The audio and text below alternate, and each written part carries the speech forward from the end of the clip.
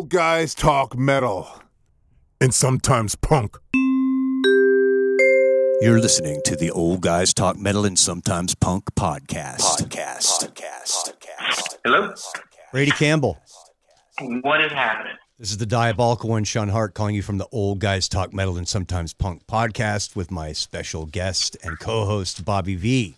I didn't know I was Hi, a guest. Bobby V. Thank you. You're welcome. So, tell us about yourself. Tell the world. People want to know who you are, right? They know who we are. We don't care. They don't care about us. They want to hear about you.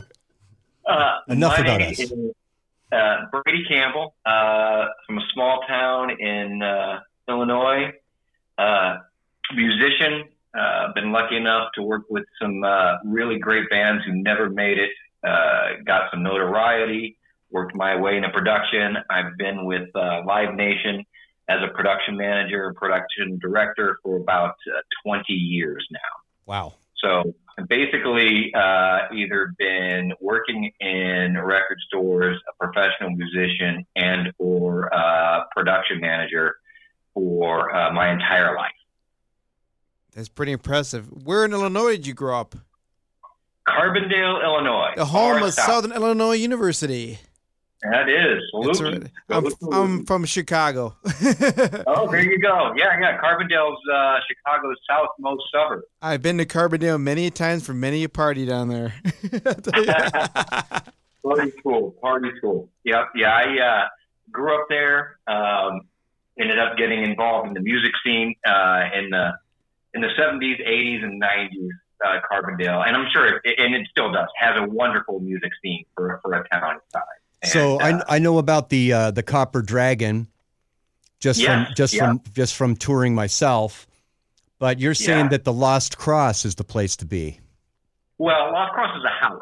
So it was started in 1986 by some folks who were in a band called Diet Christ and Bloodstained Tool.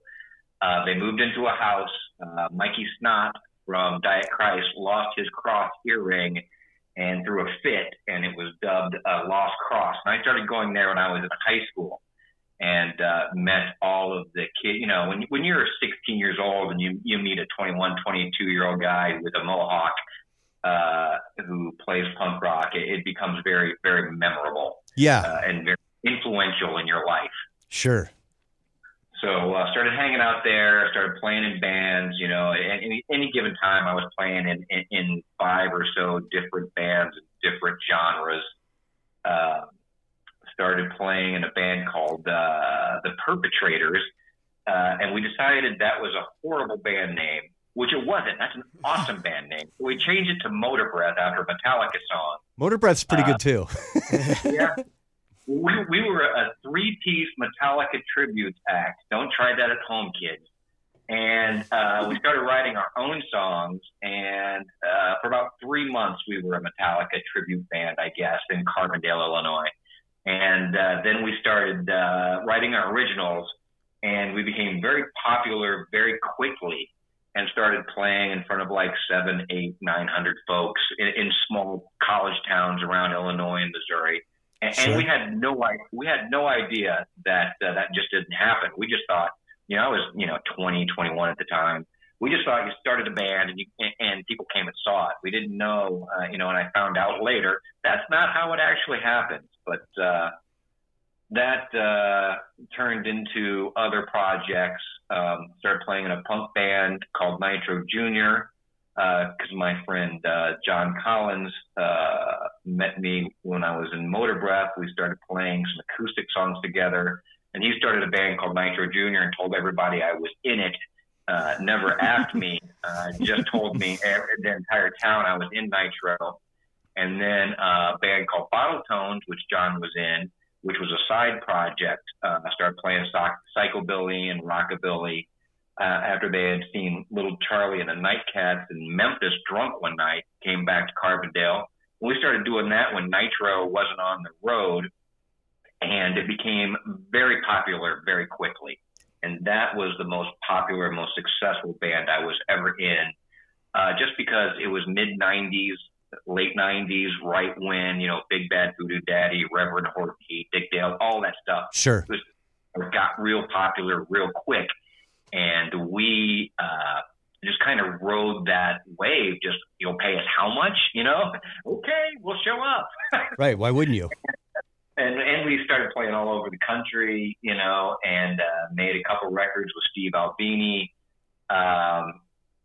and had a great time. I got to play on stage with Link Ray because of that band. I got to play on stage with Dick Dale because of that band. Wow. So that was, yeah.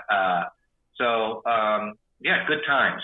So tell me what it was like working with Steve Albini, of course, and Big Black and the others, but he's an icon in Illinois and Chicago in general. How's it working with Steve? Oh, wonderful. He took care of us. He was wonderful to us. He took us under his wing a little, I guess as much as he can, because, he claims just to be an engineer, but he scheduled our time in between bigger acts. He let us come in and stay there when we were still traveling to Carbondale. We moved to Chicago about 99. The first time we worked with him was about 98. And he would schedule us one time we were in between Neurosis dates. And the second time we were in between Cheap Trick stuff, and all their stuff was still around. And he would just record us. And, he made our budgets. He would change chords, but he's not a producer. Just ask him. But no, he was fantastic. His ear. Are you saying Steve Albini is a tracking engineer? That's what he says. Yeah. But he's actually, come on. No, because I've been an engineer for a long time, and there's a big difference between a producer and a tracking engineer. He told us when to show up. He tracked our budget. He changed chords and songs. If that's not a producer, I don't know what is one. But sure. His facility ear is just spectacular. The big room is completely measured off of Abbey Road's main room to the millimeter. His 2-inch tape skills, like watching him cut out pieces of tape in real time. He'll heat up the razor blade with a wax pencil. Lighter. Yeah, and sit there and cut in real time, shit out, and then paste it back in where it's supposed to be. Yeah. And watching him do that is just spectacular. He was wonderful to us. That's how I cut my teeth, was on reel to reels. So I know all about that. And people don't seem to know Steve Albini, interesting enough, started his career in college radio. Yeah, absolutely. Yep. Yeah. And he got kicked off because he played stuff that wasn't allowed to play. But he was like, us, we do the same thing. We play what we want to play. We don't care. Yeah. That's how you have to do it, people out there. Just be yourself. Do what you want to do. Play your own music. Just be yourself. And Steve Albini is one of those people that's like that. He's legendary in Chicago history, if not music history. And absolutely. Thank God you got to work with him, Yeah, absolutely. And like I said, it couldn't have been a better experience. We recorded 2 albums with him, with the Bottle Tones, one called Sheriff of Bottletown County and the other one called Adult Time. I've had 2 engineers in my life, either Scott Munson or Steve Albini. Scott Munson. Those are the 2 people I've recorded with. I love me a Scott Munson. Absolutely. Scott Munson was my neighbor, and in San Diego. Yeah. And I remember that he came from Chicago, or he came from Carbondale, and came to Winston's where I was working. Yep. And he said, "Hey, I'm an engineer. I want a job. I'm moving to San Diego." I said, "Really?" He said, "Yeah." I said, "Well, okay. Well, come down next Monday and we'll start doing the Grateful Dead shows." He says, "Okay." And then he says, I go to no place to live. This is like I'd met him 2 weeks ago. And I'm like, well, the apartment next door to me is coming up for rent. And that was the rest was history. Yeah. Scott Munson is one of my favorite humans on earth. He's a crazy engineer too. Really an unsung engineer. He's a great live engineer. I know now he's doing mostly stage managing, production. Yeah, he's a production manager now. Yeah. Yeah, but he's no slouch at the board. Let me tell you something. No, No, any large gig we ever had, we would pay to have him show up and do sound for us. One thing I love about Scott is that when he's behind the board, he freaking cares. Yeah, he absolutely. freaking cares. Sometimes too much. Yeah, sometimes too much. But he made some of the best board tapes I ever heard. Oh, absolutely. He'd sit back there with headphones and he'd tweak it. And of course, I worked with him at House of Blues, and great all around guy. So now, Brady, I want to ask a question. Okay, go ahead. So, the young musician out there growing up, who are your influences to play music? Who did you enjoy listening to? Who really got you going? I mean, as far as influencing you to pick up a guitar, whatever you do, and just play some music. Who's that? Well, first of all, I have a theory. There's two kinds of music in the world: the kind you enjoy and the kind you don't. So I'm going to throw that out there. Yeah, we know that. Yeah. So that's it. Those are the only two kinds of music. Ace Frehley, period. Ace Frehley is the reason I picked up guitar. He's the whole reason for everything. Okay. But early on, Midwest boy, slightly Southern, Elvis. I was highly into John Denver in my early formative years before I became a teenager. Huh. Then Kiss, and then Black Sabbath. Right. And then I got to say East Bay Ray from the Dead Kennedys. Nice. When I heard that at like 14 or 15 years old, when I heard him, it just turned my head around.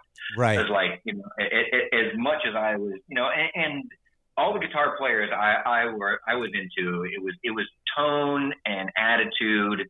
And, it wasn't necessarily technical prowess. It was more like who has the balls, who has the heart, and who makes it come out of an amplifier. Who's doing something that surprises you? Not necessarily gymnastic playing like Yngwie, but someone like East Bay Ray who just surprises you. Or right. Yeah, exactly. Like Tony Iommi, King of the Riff, of course. And what can you say about the Space Ace? I mean, without the Space Ace, there's no Kiss. Yeah, there's no a lot of things without Ace Frehley. I mean, there's no a lot of things.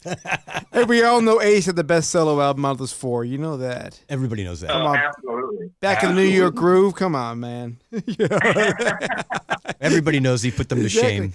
So speaking of Kiss, you did some work with Kiss right on the road, or tell us that story. Isn't their latest tour, which has got because they got canceled because of COVID-19, but it's going to be starting again. I was with them. So this end of the road tour, which been going on for a while now. First leg was last year, and I probably did 4 or 5 shows while they were in my region, and then this year, oh man. So I was with them the first 2 weeks of March. So how stressful is that? So they're not kids anymore, So the show is huge. It's 20 truck show. It's spectacular. It's the best looking Kiss show ever. I've never seen a better looking rock and roll show than the current Kiss tour. Right. I flew out, while COVID was really hammering down and stuff was starting to get scary. I flew out to El Paso and met them there. We did El Paso. There are no cases there. Then I got on a bus with their production folks and rode to Lubbock. We did a show in Lubbock. Nice. Then we went to Tulsa, and to Tulsa was there was a day off, so flew there on March 14th. And everything's getting real scary. And all of a sudden, I'm getting ready to go to sleep in my hotel, and the production manager calls me about 10:15 at night, which is odd because I've got to be there about 4:30 a.m. Sure. So production manager calls me and says, "Don't go to sleep." And I knew exactly what was going on there. Like, it's not the flu anymore. It's just going down. So he calls me about half an hour, lets me know show's not happening, but they still are going to cross pack because they're getting ready to go. They're probably still going to try to go to South America after this. Right. So you got to organize the trucks and do your production work. Right. Exactly. So we're still doing a lot of about 6 hours worth of 8 hours worth of work. But that was it. We went in March 15th into BOK Center, one of the best buildings in America, best small market in America arena for sure. And that was it, just done. We're all going home. And I was sitting next to an epidemiologist on my flights from Dallas to Austin. And she's telling me she just came from the Ebola headquarters and showing me all of the numbers that are currently true, which was just mind-boggling. She's like, I know what you do. So I was telling her, and she said, I know you understand this. I know you've been watching this. But there is going to be at least 80,000 people dead. She goes, and if we don't change things, probably 2 million. And it was just mind-boggling. But I digress. I got away from KISS. Yeah, that was it. And so there, that was the last show I did. Fucking Lubbock, Texas. Yeah. KISS. My last show was Damian Marley and Steel Pulse. Same type of thing. 20,000 people, 2 days outdoors. Yeah. In the beginning of February, and then the state started shutting down. So I digress back to this KISS. He's going back to KISS. I want to talk about not just KISS, but I could talk about not having Ace in the makeup, but the makeup being used. Peter Criss not there, makeup being used. I don't know how people KISS fans feel about that. We're kind of on the fence about it. Should the makeup being used? Should Ace's makeup be used? What do you think? I mean, is that a problem, or I have no opinion. You have no opinion? I have nothing to say about that. You're in show business. I understand. Yeah, I mean it's kind of a back and forth. I understand bands do have new people coming in. It happens all the time. I mean, I don't see a problem with it. I really personally don't. You know what I'm saying? Yeah, doesn't mean I don't love Ace Frehley or Peter Criss, because I do love those guys. Right? I mean, well, but Peter's really old. Peter's. I think Peter's like 6 or 7 years older than the rest of them. He is, and had breast cancer as a man. So and Eric Singer. I mean, come on, Eric Singer's been with them since Eric Carr left. Yes, I mean, rest in peace, Eric Carr. Yep. I mean, Eric. Yeah, exactly. We're not talking about a newbie here. Eric Singer has been with them for almost 30 years at this point. So and Tom Thayer too. I mean, they've earned their spot in KISS, I think. You know what I'm saying? I don't have a problem in any of it. People do, but I don't. You know what I'm saying? But on this, go ahead. Tommy Thayer is a true professional and a very nice guy. Absolutely, always been a nice guy. And on this tour, who was opening out? Was it David Lee Roth? That it was? Yeah. So, and he fucking killed it. Yeah, tell me how good David Lee Roth is nowadays. Go ahead. Dude, he showed up. He like every show I've done with him. About 5 minutes before they were about to go on, he would just show up, get on stage, and kill it. And then, the show's done, and he would leave. And you hear all these horrific, David Lee Roth stories over the years. You could see the joy on his face. He was just happy to get up there and be himself. And he was cheeky. He was kind of, nerdy and fan-fucking-tastic. He rocked it. Like, his band was good. Like, if you closed your eyes, you wouldn't know any better. And he was having a blast. And everybody in the audience was having a blast. And he's still in phenomenal shape too, man, for his age. I don't know how old David Lee Roth is. I have no idea, but I don't either. But he was really good, and it was great to just see him go up there and have fun. Yeah, I think he's getting back. He's also doing residency in Vegas too. You haven't seen that? Check it out when Vegas reopens. I'm sure he's gonna start doing his residency again. Diamond Dave, people believe it. Yeah, Diamond Dave. We're talking Van Halen. We're not talking Van Hagar. So yeah, we don't talk Van Hagar. Sometimes we talk about Sammy Hagar. We do. Though. Yeah. Sammy Hagar's one thing. Van Hagar's another. Sammy Hagar's fine. Okay. We digress once again. Okay, we love David Lee Roth. We love David Lee Roth. So I'm going to throw a couple of things out there real quick. We want to hear your Ted Nugent story. You know, I was going to tell you the Ted Nugent story, but I think I might tell you a different story. Good. So Ted, all right. So I had to drive, or I was hired to drive Ted around. I was a stage manager, House of Blues, about 2000. I was hired to drive Ted the next day, just get paid cash for them. Which House of Blues was this? Chicago. Okay. This is probably 2000. What a beautiful building too. What a beautiful venue. Oh, yes, outside and inside. I think it's the nicest club in America.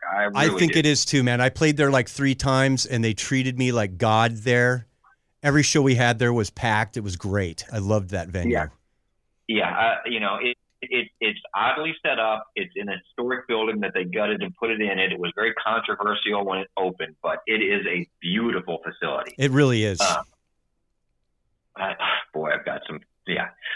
Anyway, we'll get back to this. We don't want to get you in trouble with your boss. To drive him around to do a book signing. He just had a Kill It and Grill It, I think was the name of it, something like that. Kill It and Grill It.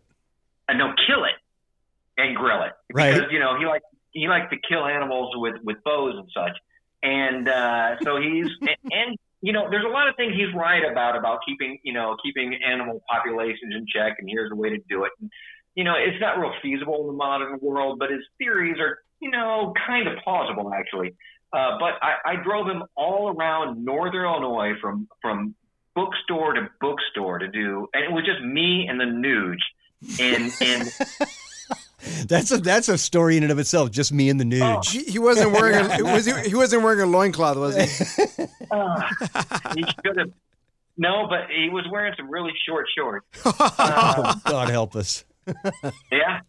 So you know, he was still, you know, fit and you know, he hadn't kind of gotten ahead of himself at that point. But it was an interesting day, and I would just drive him there and then just wait, because he wanted me to be at the wheel and ready just to take off, like, because he knew people would be following him out the door and everything. And I had just this was by 2001. I just bought a Pontiac Aztek, which is a lot about me, but he would, at one time there were people trying to get autographs, and I had the car on, and he actually put it in gear himself. I'm like, oh, this fucking dick. But he went the whole day. Like, we got along. He took me to dinner that night, and that was it. So I wasn't going to tell that story, but that's the news story. I drove him from bookstore to bookstore as he promoted his cookbook. Awesome. Probably 10 bookstores. What was he cooking, day. like the Great White Buffalo or something? Was he? The White Rhinoceros, or I'd imagine it'd be pretty crazy. The Motor City Madman. You don't get that name for no reason, you know? Absolutely, yeah. Okay, so sticking true to our fans, because we have a lot of Black Sabbath fans out there. We do. Around the world. And people want to hear whatever Black Sabbath story you got. However, let's pose this question we always do. We're going to do a run around here. Okay. Ozzy or Dio? Which one? Oh, Ozzy. Huh. Oh. He jumps right over to Ozzy. Really? He didn't even care. How about? Listen, Holy Diver, Vivian Campbell, 17-year-old Vivian Campbell, one of my favorite records, one of the best metal records of all time. Thank you. Dio's Sabbath stuff. It's great. His singing ability, his ability to look just like Rhea Perlman, just spectacular. But Ozzy, period. Nobody sounds like Ozzy. Okay, so lots of people sound like Dio. There's not another fucking human. Well, the Slipknot singer, Corey, he can sound like Ozzy when he's trying to, but naturally, nobody sounds like Dio. Like Ozzy. Those first 3-4 records, and all of the Ozzy records, there's good songs. Those first 4 records changed the history of music. Yeah. Those 2 or 3 Dio records didn't change the history of music. They were just good records. Okay, fair enough. Right, they're really good Sabbath records, right? Right. Because we've been having this. Bobby and I have this argument because I'm a big Rainbow fan. Yeah. All right, so I love Dio. Yeah. But But Sabbath, with Ozzy. all the way through Technical Ecstasy. This All the way Yeah, through. It probably didn't help that I heard Elf before I heard Dio. sing Elf. for, Elf. We threw Elf out there. Nice. Elf and Rainbow, of course. yeah. Nice. But how great of a song is like Stargazer or Man of the Silver Mountain or Come on. you know? Oh, absolutely. Fantastic. Yeah. Fantastic. They're not war pigs. No, they're not war They're pigs. not war pigs. They're They're not paranoid. But okay, another one for you. Here's another one for you. All right. Bon Scott or Brian Johnson? I love them both. Bond because he was there first. Bond because he helped forge that image of the metal front guy. Kind of took over for Morrison. Really, Right. I think as far as that, that sort of thing. But You're throwing him in there with Jim Morrison, you're saying? Oh, absolutely. As a Bon crazy Scott, front man, right? As the front man. Yeah. Absolutely. Just his his charisma, his master of the stage. That said, AC/DC's two best albums have Brian Johnson on. Right. So, it's hard to say. Now, would have they gotten there? If Bond was still alive, maybe they would have gotten there, or maybe they wouldn't have. But I don't know. Beyond the Bush, Whole Lot of Rosie, man, I love those songs. But if you were gonna, if I were going to choose, it would be, what to just listen to. It would be Back in Black or For Those About to Run. Huh. Okay. So we've been arguing about this for the last few days, and tonight our radio show is AC versus DC. So that's why that's why we're asking these questions. We're going to find out tonight. we've done Metallica versus Megadeth, Archangel versus Ginger, Iron Maiden versus Judas Priest. Right. But then we just said, hey, what about AC versus DC? Right? There's a show here, right? There is definitely a show here. We'll find out tonight. So yeah, it's a toss up. I'm saying Bond. Yeah, I'm in the Bond camp. I'm sorry, But Brian Johnson is a motherfucker, man. he is. Oh, absolutely. You wouldn't want to fight him. I wouldn't fight him any I'm day. saying Bond. Okay, my favorite songs have Bond as this charismatic lead singer who really put a footnote in rock and roll. Absolutely. But I still think AC/DC's two best records don't have Bond on them. There's There you no go. denying Back in No Black. denying. There's no denying that. No way out of it. No way out of it. You can't back out of it Absolutely anyway. not. But Bond's part of that record too because they put that out so quick. Like that album came out less than a year after he had passed away, I think. And little known fact, Bon Scott actually introduced Brian Johnson to the band. Yep. Oh, I didn't know that. Yes, I didn't know that. he went and saw a band called Geordie, which is Brian Johnson's band when he was in Geordie, and he said, "You got to see the singer." Went back to Angus and the boys. You got to hear this guy. You got to come see Geordie. So inadvertently, he set up the new singer for AC/DC. That's kind of crazy. Yeah. Could you imagine seeing AC/DC and the Ramones in England in the mid-'70s? Holy criminy. Yeah, they put him with the punk bands back in the day. In the day they did. Yeah, absolutely. They were a punk band. You know what? There's another argument we were having. That's a very good point. Because they did get thrown in there with a lot of other punk, like the Damned. They did. Right? And they would do co-bills with these guys. Stiff Little Fingers, Yeah. right? Yeah. The Buzzcocks, right? Mm-hmm. Yep. But here's AC/DC, a pure, I think, not even a metal band, but a pure rock band. Yeah, rock and roll. But with Absolutely. that same kind of attitude that kicked away the dinosaurs of British rock, which is what the punk thing was pushing against, which is like King Crimson, Yes. The list goes on and on about the prog rock and the rock bands in that time. People were tired of the polished sound and that gymnastic playing, right? All of a sudden AC/DC comes along, people are like, what the fuck is this? You know what I mean? So they really kicked it in the teeth. Man. Yeah, Malcolm, man. Malcolm fucking Young. Dude. Rest in peace. Right. Yes, rest in peace. I mean, even during that time, they thought Iron Maiden was punk too. They put him as punk band too. Sure. Paul Di'Anno. Paul Di'Anno, those first two fucking Iron Maiden records, it's Steve Harris's band. Like, Yeah, we know that. but But those first Paul Di'Anno records, man, they are so close to punk. I mean, you can call them new wave of heavy metal, but like fucking lumping them in there with Diamond Head, I don't think it's fair. I mean, those first two records, they had all of the good parts of punk and metal, and it wasn't even 1980 yet. Like, the hardcore wasn't even a thing yet. The Clash, my favorite band, were defining what punk was right then. And then fucking Iron Maiden put out these two records that were just, they weren't punk, they weren't metal, they weren't anything. They were just Iron Maiden. And then Iron Maiden kind of took that. It's like, well, we're just going to be Iron Maiden for the rest of our career. And they did very well with that. Yeah. Oh, absolutely. It's how many bands can say that? We sound like nobody fucking else on the planet. I'm not going to tell my Paul Di'Anno stories again because I've already done that ad nauseum. but I'm a big fan of Paul Di'Anno's Iron Maiden. I am a big fan. Me too. And when he stands there with his leather on and his studded wrists, you know what I mean? His leather studs. So did Bruce Dickinson too. Number of the Beast tour. I know, but I'm just saying Paul Di'Anno looked like he'd kick your ass. Well, you know what I mean? He almost kicked your ass. He almost kicked my ass. That's another sort of tale for another time. I did have a fight with Paul Di'Anno. Yes, I did. He did. He had a fight with Paul Di'Anno. And Paul Dickinson is still killing it. Still killing it. He should not be able to sing like that. The fact that he's beaten through cancer. Dickinson is amazing. Yeah, Bruce Dickinson. Bruce Dickinson, and at his age. And we just saw him recently on the Legacy of the Beast tour. Yeah, we just saw Legacy of the Beast tour, man. They actually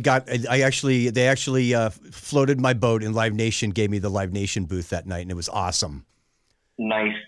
Yeah, I did a handful of those. I got to do one of the 747 shows when they did the 8 shows all over the world. Sure. Which was the Flight 666, right? Right. Force One. Flight 666. Yeah, on Tulsa. We had to unload their shit on the fucking tarmac in Tulsa, again in Tulsa. Wow, Tulsa's a nice little rock and roll town. Like it's like how Austin was in 1986. Sure. Like, yeah.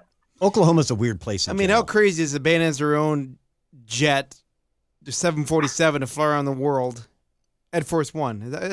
It's got to be too cool. No, the cool thing about that whole tour, I want to just throw this out there, was that they played in freaking bizarre places and packed the motherfucker out everywhere they went. Oh, absolutely. They played in Angola, it would be packed. You know what I mean? Right. There's Iron Maiden fans all over the freaking world, millions of them. Yeah, it's like they found the smallest cities that you could land a 747 and said, okay, those are the 8 we're going to play. Right. And the people come out and sell it out immediately. Dude, it's crazy. Waiting outside in Colombia, in Mexico City. Yeah, Chile and Ecuador and places that no other bands will go. No one else will go there. Yep. I mean, they made the stage for Iron Maiden in India out of bamboo, for Christ's sakes. And they brought him in on elephants. In Mumbai, right? I don't know. Yeah, Mumbai. I don't know what's going on, but hey. They loaded the gear in on elephants. The show must go on, right? The show must go on. So let's get back to Black Sabbath. You did some Black Sabbath shows, right? The end tour? Yeah, I got to work the last 4 Black Sabbath shows in North America. Wow. And then from last one was in San Antonio, which was just so cool because that was a whole, like, as far as marketing goes, they didn't even market it up like, from the Alamo thing. Yeah. Yeah, the Alamo thing and Ozzy's history, but it was just a thing to Ozzy and a thing to them. And plus San Antonio's metal. I don't know if you know, but it's keep Austin weird, keep Houston ugly, and keep San Antonio metal. Like it is the metal city. Like the stagehands there, we call the Satanic Hispanics, and we do that out of love. Right. And it is a metal city. Like the Scorpions could play there and sell out a 20,000 seater tomorrow. Like it is a metal city. Like you wouldn't think San Antonio would be, but it is. My last time in San Antonio was a little weird, but yeah, it's a beautiful little town. I mean, unless you're on the freeway there, but but when you get up into the neighborhoods, it's pretty damn nice. Yeah, it is. It's surprisingly nice. Hot as fuck. Yeah. And it's when you say small little town, it's 3.5 mil. Yeah, I'm thinking Right. that's a small town. What are you talking about? I look at it as a small town, but that's because, I've lived in LA my whole life. So whatever, you know what I mean? It's like, Right, well, exactly. So they, Yeah.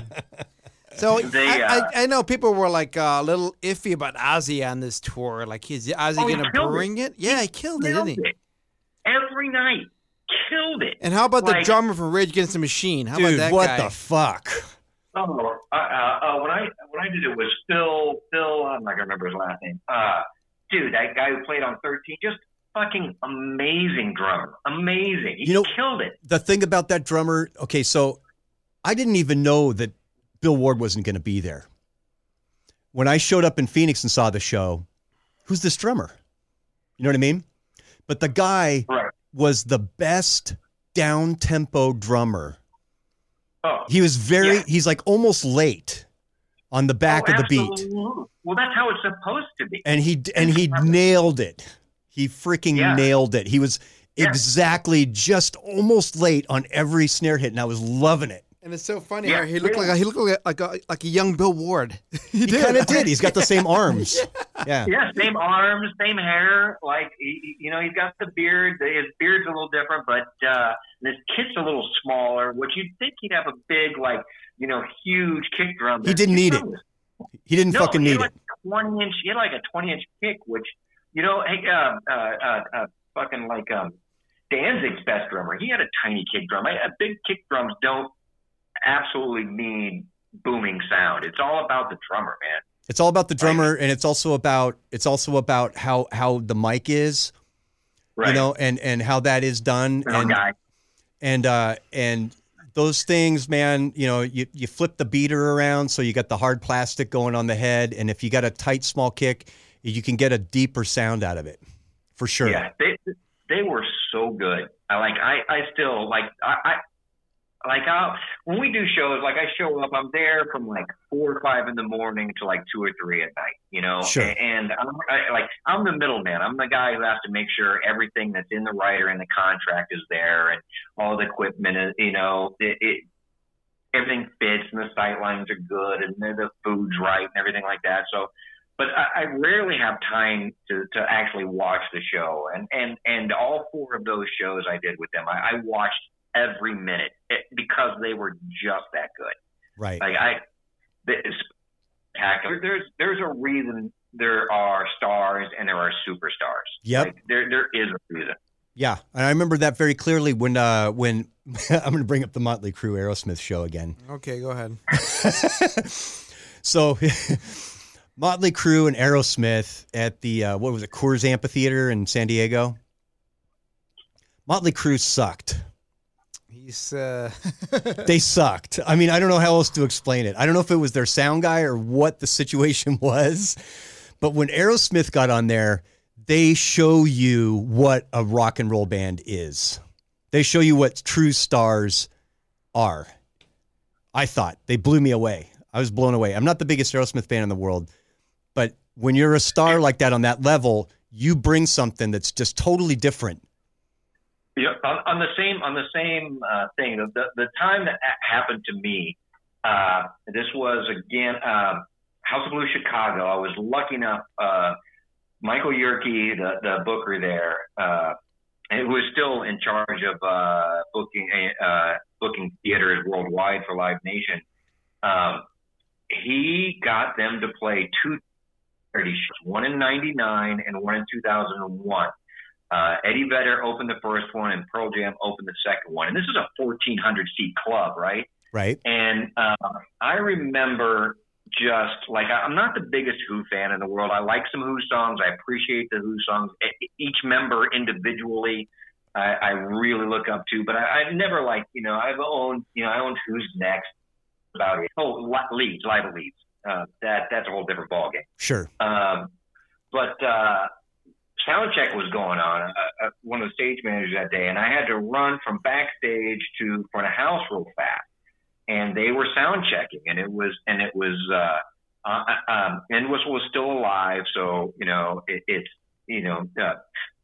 Daltrey, Townsend, Entwistle, and Zach Starkey, fucking Ringo's kid, and sure. they're playing. I don't even remember what song, but I'm running around and they were just going through a song and they stopped me. Like I was in the middle of the dance floor and I just stopped because I had never heard a band play that good ever. Like, and suddenly then that's when I realized that there's a difference between stars and superstars. And every superstar band that I've been lucky enough to work with has presented that. Like there's a reason why, like Bruce Springsteen, Black Sabbath, Metallica. There's a reason those guys are so big because they really are better than everybody else. The true superstars, the ones we think about as icons. It's not just marketing. Sure. And I had a similar experience at House of Blues in San Diego one night. I don't know if you remember when Stephen Stills played. Oh, yeah. Yeah. So we were all concerned because we sound checked the band in the afternoon, but he hadn't shown up. and we're going to doors now.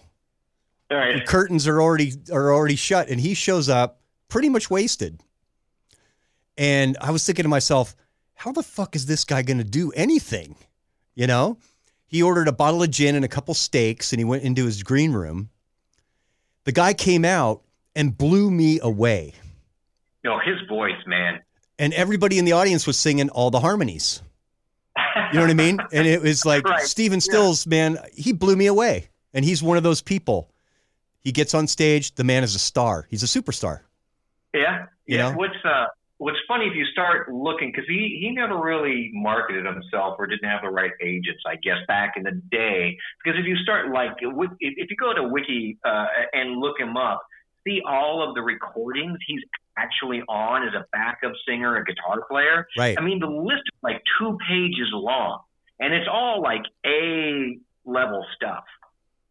Yeah, he's the real deal. The other one that is Hot Tuna. Hot Tuna is another band that always blows me away whenever I see those guys. Hot Tuna, fucking Chocolate Watch Band. Yeah. West Coast, late 60s, fucking hard rock. Yes, sir. It exists. It does.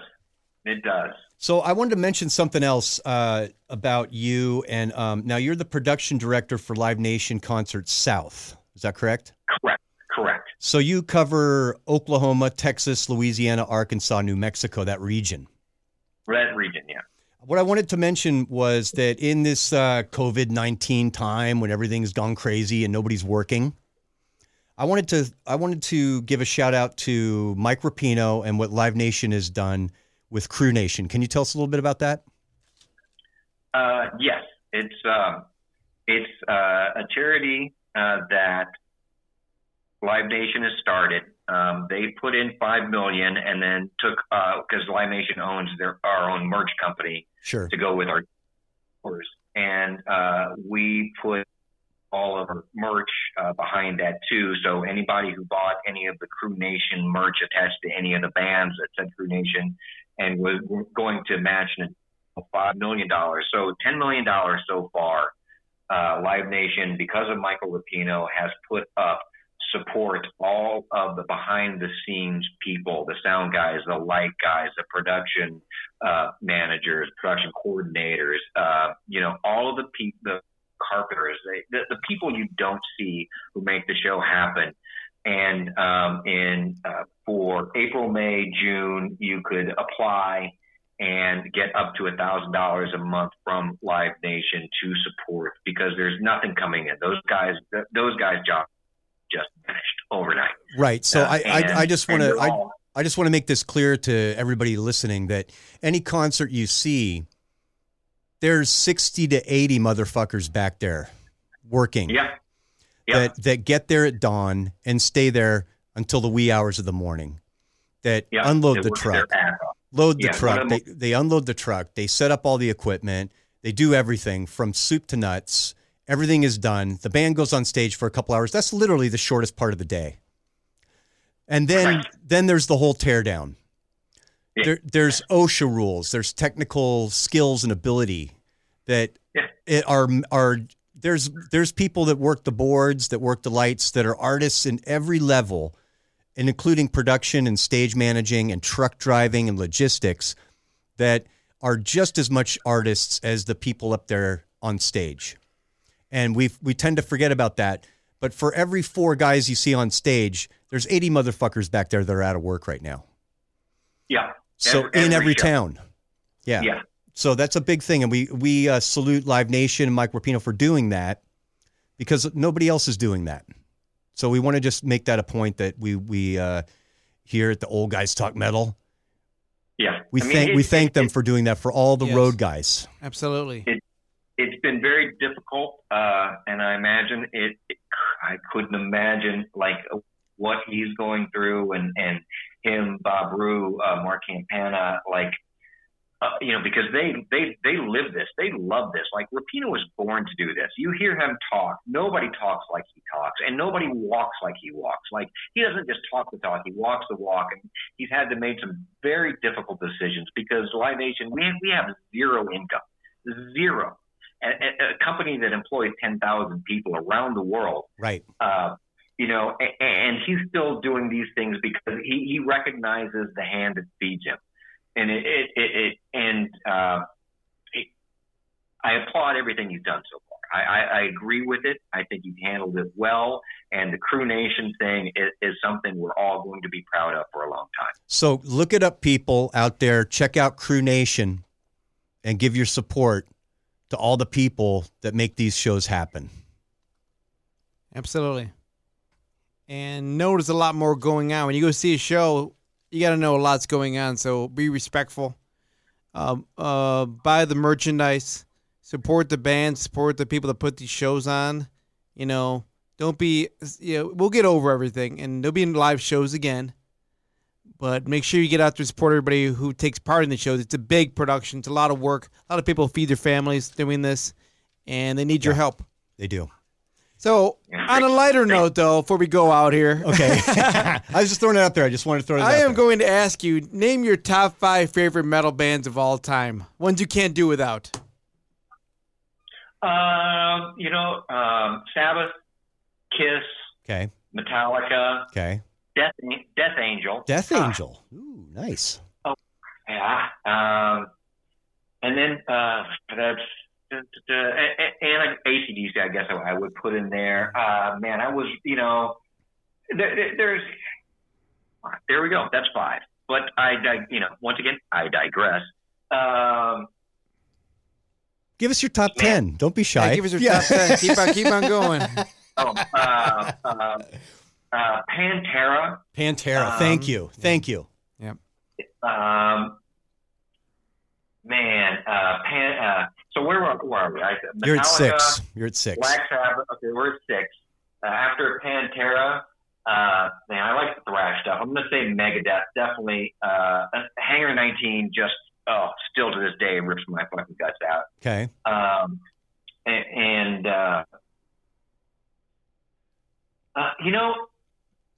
I have this thing for Budgie, even though I can't listen to an entire record by them.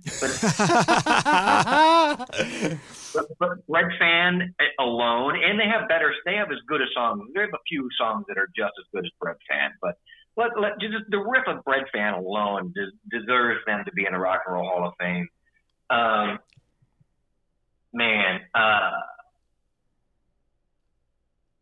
Where are we? You're at 10. No, not at 10 yet. He's not? He's like at 8. He's at 8? Okay, yeah, give us a couple more. Give us a couple more. Off the top of my head, I'm going to say that I probably missed one that my friends are going to fucking give me shit about that I missed. But that's probably, those are the ones really off the top of my head. I remember seeing White Zombie open for Pantera in the mid-'90s, blowing the shit out of them. So Jay Younger, I don't know what happened to him. What happened to Jay Younger? He was so good with White Zombie and then just fucking disappeared. Nobody knows.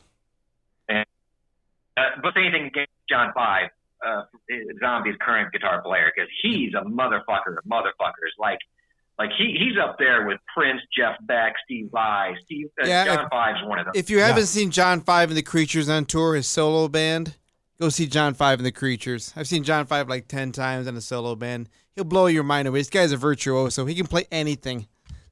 Anything. I mean, same with Zakk Wylde. Zakk Wylde can play anything too. But I forgot the Misfits because of Walk Among Us. I'm going to throw them in as a metal band and say they're in the top 10.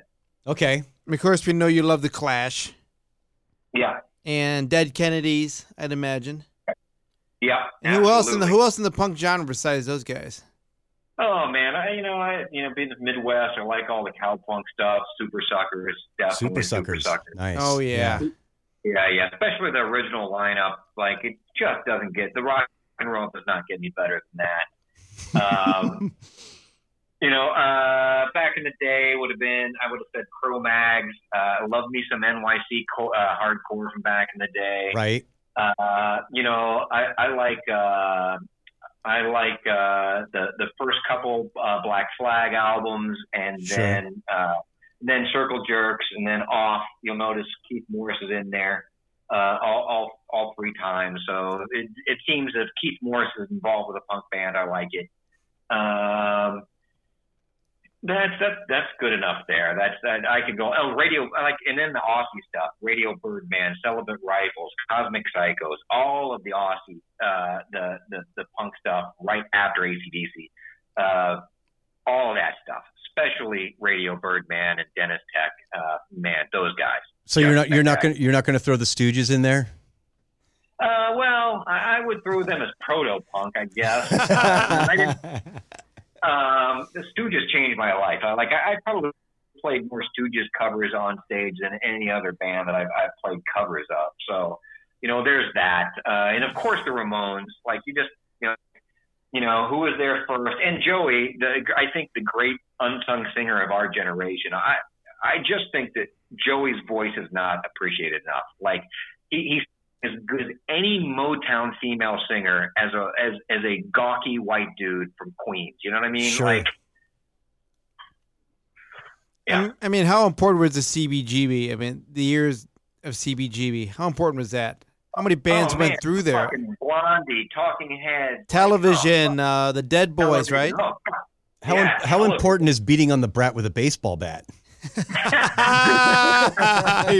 He loves to say that. I don't know why. How can you not love that? Everybody loves that. Either that or he sniffs some glue. Everybody loves sniffing glue and beating on a brat with a baseball bat. Everybody. Absolutely. Absolutely. We'll have to have you on again. We're going to be doing a tribute to CBGB radio show here soon. We're going to have you on and play Nitro Jr., the Bottle Tones. Absolutely. And your band Motor Breath. Absolutely. And your picks. The other bands you can find out there, Nitro, Bottle Tones, Motor Breath, I was a kid. We released one tape, and it is the Great Lost Metallica album of 1992. Nice. It is spectacular. Right up there with Kill 'Em All. Well, we're going to play it. It's the Metallica record that Testament really wanted to make. Nice. Okay. I love that. And another point, people always tell me. I left Slayer out. Slayer is the only important band in the world. Slayer, you didn't mention Slayer. You're asking me about top 10 metal bands. I don't throw the obvious one out. Slayer. Slayer is the only band that matters. Slayer is the ultimate defense against the dirty, nasty hippies out there. Listen. Slayer may not be the best band in the world, but there is no other band in the world like Slayer. And there's something to be said like that. I mean, it's just for that. It's like nobody else has done or will ever do what Slayer did. And Satan bless them. And Satan bless them. And how about them dummy cabs they got there? This last tour, those were all on. I mean, they were pushing 112 at the board. So last show I did with them, they pushed in off meat racks rows of empty Marshall cabinets. Rows. Yeah, rows. Ingve must have been having a sale.